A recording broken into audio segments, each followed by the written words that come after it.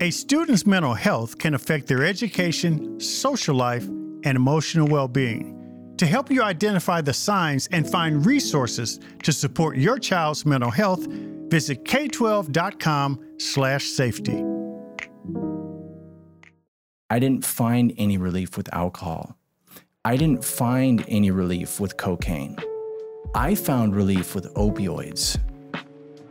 My intention to use opioids, Oxycontin, when I found it at 18 years old, was because for the first time in my life, it made me feel grounded completely. It made me feel safe for the first time completely. It removed my anxiety. It removed my suicidal ideation. It removed the appearance of depression and being overcome by sadness and confusion and loneliness. And so I thought to myself that I could use this to make myself feel normal and be the person that I believed everybody else was in the world. Youth drug abuse is a growing concern. According to the National Center for Drug Abuse Statistics, opioid abuse is now considered a national public health emergency. Since 1999, overdose deaths have increased by 500% among 15 to 24-year-olds. In 2021 alone, more than 1,000 adolescents died as a result of drug overdose. The American Academy of Pediatrics now recommends screening children for substance use starting as early as 9 years of age. What is causing youth drug use and misuse in the U.S.? How does trauma and mental illness affect students' disposition to substance abuse? And how can schools reach students who resort to drugs as a way to cope? This is What I Want to Know. And today I'm joined by Tony Hoffman to find out.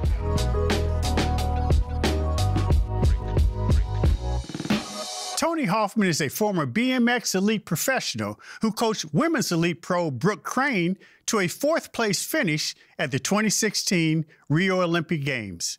His accomplishments are a testament of his recovery from addiction. Tony has dedicated his life to raising awareness around mental health and substance abuse. He founded PH Wellness and the Freewheel Project to advocate for effective addiction recovery for people of all ages.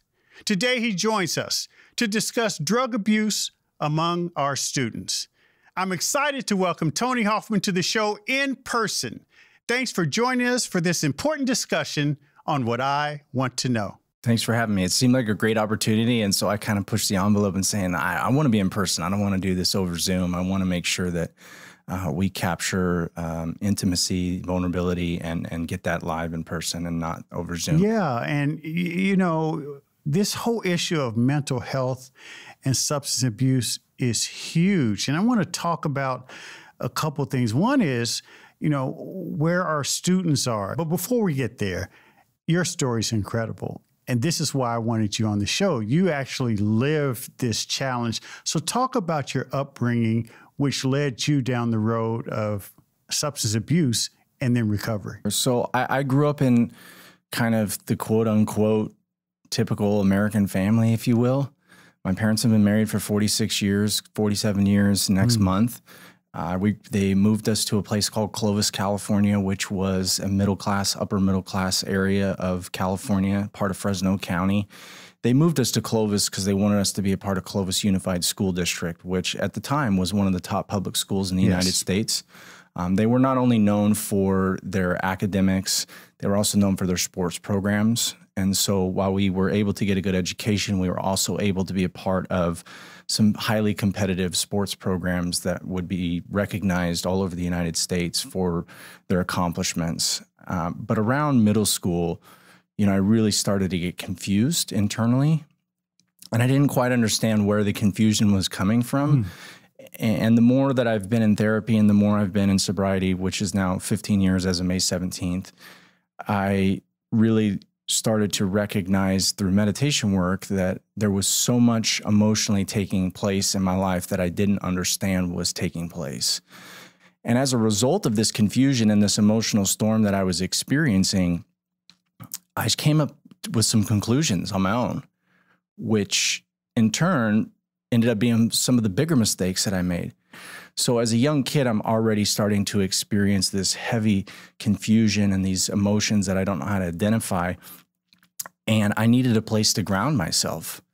And the first place that I really was able to ground myself was kind of being a class clown, right? Showing up to class and trying to make people laugh. If people were laughing, it made me feel good about myself. And that was that grounding, that safety and security that I was looking for. The struggle with that, though, is that that type of grounding isn't a true and strong grounding. Yeah. It's a very temporary grounding built on some type of action creates reaction, reaction equals safety, when in reality, that's not the way the process works. I struggled with my attitude as a result of my mental health. I struggled with, perspective and how I conducted myself, obviously, because I was looking for some grounding or safety. But a lot of people overlooked the behaviors because of my sports gift. So I'm 13 years old at this time, and I get kicked out of 7th grade for selling a girl weed. Again, I'm looking for validation and safety, and I'm looking for it amongst my peers. And the reason that I was looking for it amongst my peers is I wasn't really getting it at home. And it's not my mother and father's fault, but they worked 14-hour days. You said some things that just are familiar. I've talked with young people who've had similar challenges growing up, mental health challenges, drug addiction challenges, suicide thoughts. And it's interesting, the consistent ring of feeling lost, like you're in an abyss. I mean, that was really the big basis of a lot of it, was feeling alone and that nobody would understand me and that I was wildly different than everybody I was at school with. And because of that, I felt even more that I couldn't communicate what I was experiencing. There were all of these pressures and stigma-related issues that were keeping me from speaking up about what I was experiencing. And so I'm struggling. Young age, I get kicked out of school, and I found a BMX bike at that time because my brother was already racing. So I'm 13, I get on a bicycle, and that was where I found a lot of grounding. I tell people, you need two things. You need a safe place to have a conversation, and you need an activity that connects you with like-minded individuals. You have to get involved in an activity, though, that's empowering for self and others. If it's not empowering for self and others, you won't receive the benefits for your mental health or wellness. So I find a bike, and that's kind of my grounding, but I don't have a place to talk about what's going on. So you're at half of the equation. I have half the equation, which isn't enough. Tony, let me ask you this. So when you're during that time, the non-activity time, the non-bike time, obviously you filled that void through drug addiction eventually. Did you find that there were certain drugs or chemicals that were gateways to other drugs and chemicals, and you just kept seeking something that would cure that loneliness and that pain? I mean, the computer was the first thing. The internet was the first thing. I had social anxiety. I locked myself in a bedroom and I stayed on the internet, before it became what it's become. When I put my gift away at 18 years old, it was to take a computer opportunity down in Southern California. I was building computer networks in my bedroom at the time. My goal was to be a network administrator, so I could lock myself in a room like this and only communicate via email with human beings because my social anxiety didn't want to address people face to face. And then I started smoking weed, like many other people. Yeah. That's it. But I try to say, I'm not this weed's going to make you a heroin addict guy. Yeah, no, I get that. No, I know. Yeah. I just have to put that out there because a lot of people think I am. And it's like because they get bits and pieces of my speeches. And it's like, look, just because you smoke marijuana doesn't mean you're going to end up on heroin. Absolutely. There's something else going on. But what I do talk about is why we actually do that. And nobody's actually doing it for fun. It is an emotional process. It's connected to our mental health. It's a coping mechanism for our emotions. The person that goes home today that says, I'm going to have a glass of wine to unwind the day, is not having the glass of wine because it's fun. They're looking to unravel the stress, anxiety, focus, and attention that the day has taken by having something that can make them feel that they're relieving the emotions that they experience through the day. What if I said, I did that same thing, but didn't find any relief with marijuana. Yeah. I didn't find any relief with alcohol. I didn't find any relief with cocaine. I found relief with opioids. My intention to use opioids, Oxycontin, when I found it at 18 years old, was because for the first time in my life, it made me feel grounded completely. It made me feel safe for the first time completely. It removed my anxiety. It removed my suicidal ideation. It removed the appearance of depression and being overcome by sadness and confusion and loneliness. And so I thought to myself that I could use this to make myself feel normal and be the person that I believed everybody else was in the world. 68% of kids who use substances, nicotine products, vaping products, marijuana, drugs, before the age of 14, 68% have been sexually abused. So when we go back to my childhood and our childhoods, all these kids that we kicked out of middle school and elementary school who could not perform in a behavioral sense, the likelihood that they were actually being sexually abused at home or in the environment away from school was almost a guarantee. And then I want them to think, is this actually doing what I think it's doing? Because if you're not careful, you'll find out, like I found out and many others, addiction's not a choice. So you may find relief, but is that relief going to turn into grief? Is that relief going to turn into a nightmare or torment? Because there are other ways to cope with our experiences, sitting down and having a conversation in a safe space, whether that's with your mother or father, a teacher, a coach, a mentor, or a therapist. What happens oftentimes when you're in the maze of the chemical addiction, whatever that chemical addiction is one is, as you alluded to, the stories sort of take hold, and the stories can take on a life of their own. And then the other thing is it becomes paralyzing in terms of whether you go left, right, straight, whatever you do.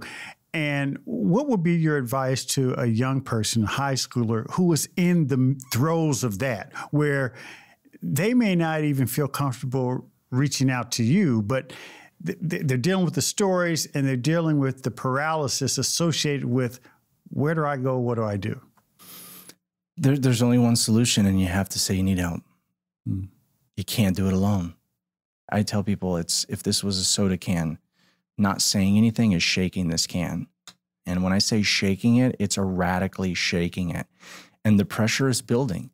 The pressure builds, and eventually it reaches a point where it cannot contain the pressure anymore. That pressure is leading you to self-destructive behaviors, self-limiting behaviors. Eventually, you will use people, places, or things in a manipulative way to try and alleviate that pressure. The only way that you can release that pressure without causing harm to yourself or others is by having the courage to be vulnerable and speak what needs to be spoken. There are school administrators, teachers, and I would say that many of them know the kids who are having challenges. Sure. I mean, it's obvious. Yes. And yet these kids oftentimes end up drifting.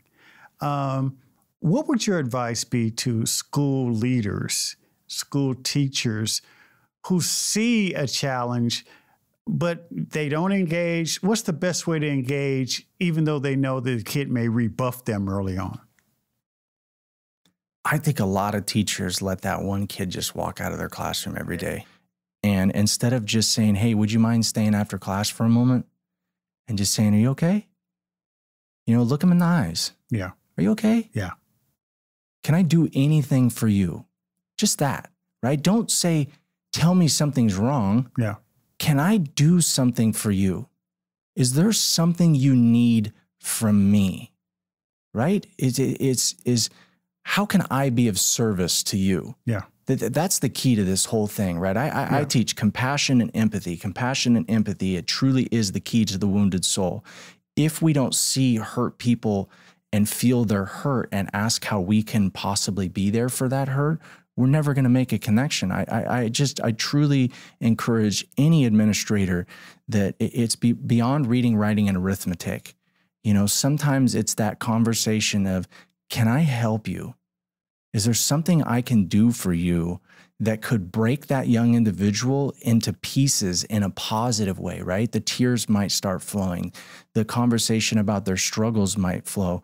And they might see you as the only person that's actually recognized that something's wrong. I do think that, one, every school leader, every teacher, every administrator should be trauma informed, get training on how to engage young people, peers, colleagues who suffer from the challenges associated with trauma. But not only that, you need to continually have that trauma informed training updated. Because I see some people will go through it and say, okay, I'm there. I think the other thing is that I think since Columbine, the indicators were there. Something's wrong. These indicators are getting bigger and more frequent that something is wrong and that we're not doing the right things. Yeah.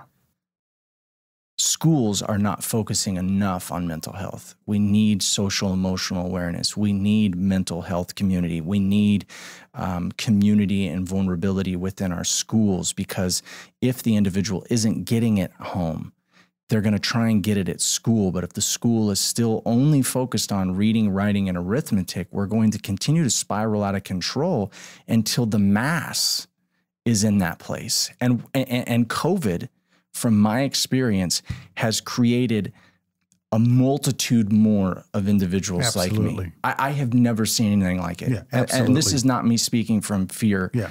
This is me speaking from somebody that's in schools every day, or every week of the year. Yes. I can't explain how much more kids are struggling. They're struggling so much more as a result of these 2 years of disconnect that they've had, the constant exposure to the trauma at home and what was happening, and not being able to be with people and community or play sports and get that relief that I had when I was on my bike, that now we have kids using substances at such a younger age and more acceptably. You know, it's go back to the Reagan years, say no to drugs. Right. You know, there's been this approach where, you know, there's judgment attached to chemical addiction. Sure. What should we be doing from a national perspective in terms of engaging young people to dig deeper into their own psyche? I truly believe that K through 6th grade should have therapists at every school.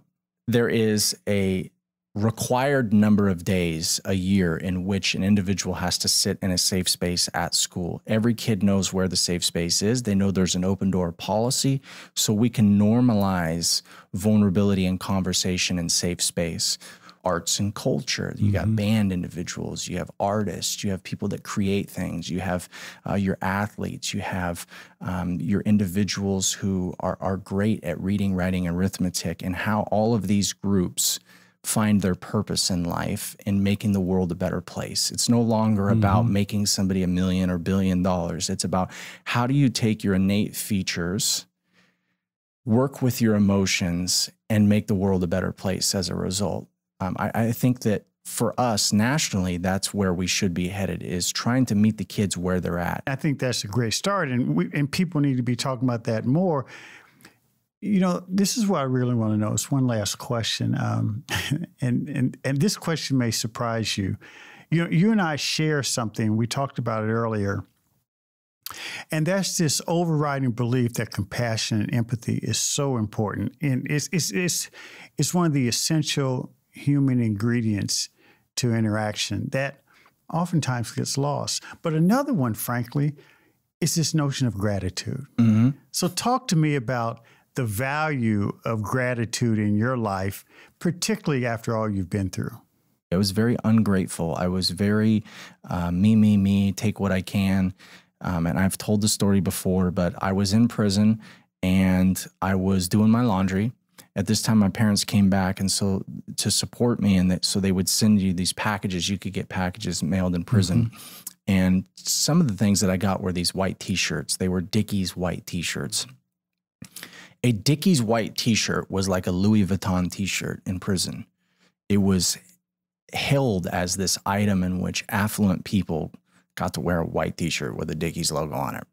Well, I'm washing this white t-shirt, and I think the concept of gratitude hit me in that moment, because I realized if I'm learning how to take care of this t-shirt because this t-shirt has so much value here in this community, how much more gratitude should I express for freedom, for the ability to breathe, walk, use two hands, see with my eyes, have a hotel to stay at, you get to ride on a plane, get to train on for BMX, and get to do these things. You know, you hear these cliche things. I don't have to do anything. I get to do everything. I truly connected with that concept. It wasn't just a quote anymore for me. And so I still, to this day, have carried that experience into every other faction of my life, whether it was good, bad, or different. In that moment, I was able to kind of ground myself in this perspective that even if I'm struggling in the moment, I have all these other things that I can look at to be grateful for, because at one point I didn't think I was going to be alive. It's a powerful testimonial. And the reason why I ask about gratitude, Tony, frankly, is for young people who are struggling out there, to be able to get to that place where as you work through your challenges, you still find joy and gratitude in waking up and seeing the sunshine, seeing the leaves change in the fall, seeing the snow, seeing a smile from someone who gives you coffee in a coffee shop. Yeah. I mean, those kinds of things, I think, help drive the human experience and give you the impetus you need to build on for your own self-preservation. Look, Tony Hoffman, you're doing amazing work. Thank you and welcome. Appreciate you. Yes, sir. Thank you. Thank you all for having me. I appreciate it.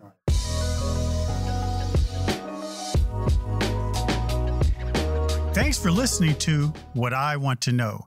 Be sure to follow and subscribe to the show on Apple Podcasts, Spotify, or your favorite podcast app, so you can explore other episodes and dive into our discussions on the future of education. And write a review of the show. I also encourage you to join the conversation and let me know what you want to know using hashtag WIWTK on social media. That's hashtag WIWTK. For more information on Stride and online education, visit stridelearning.com. I'm your host, Kevin P. Chavis. Thank you for joining What I Want to Know.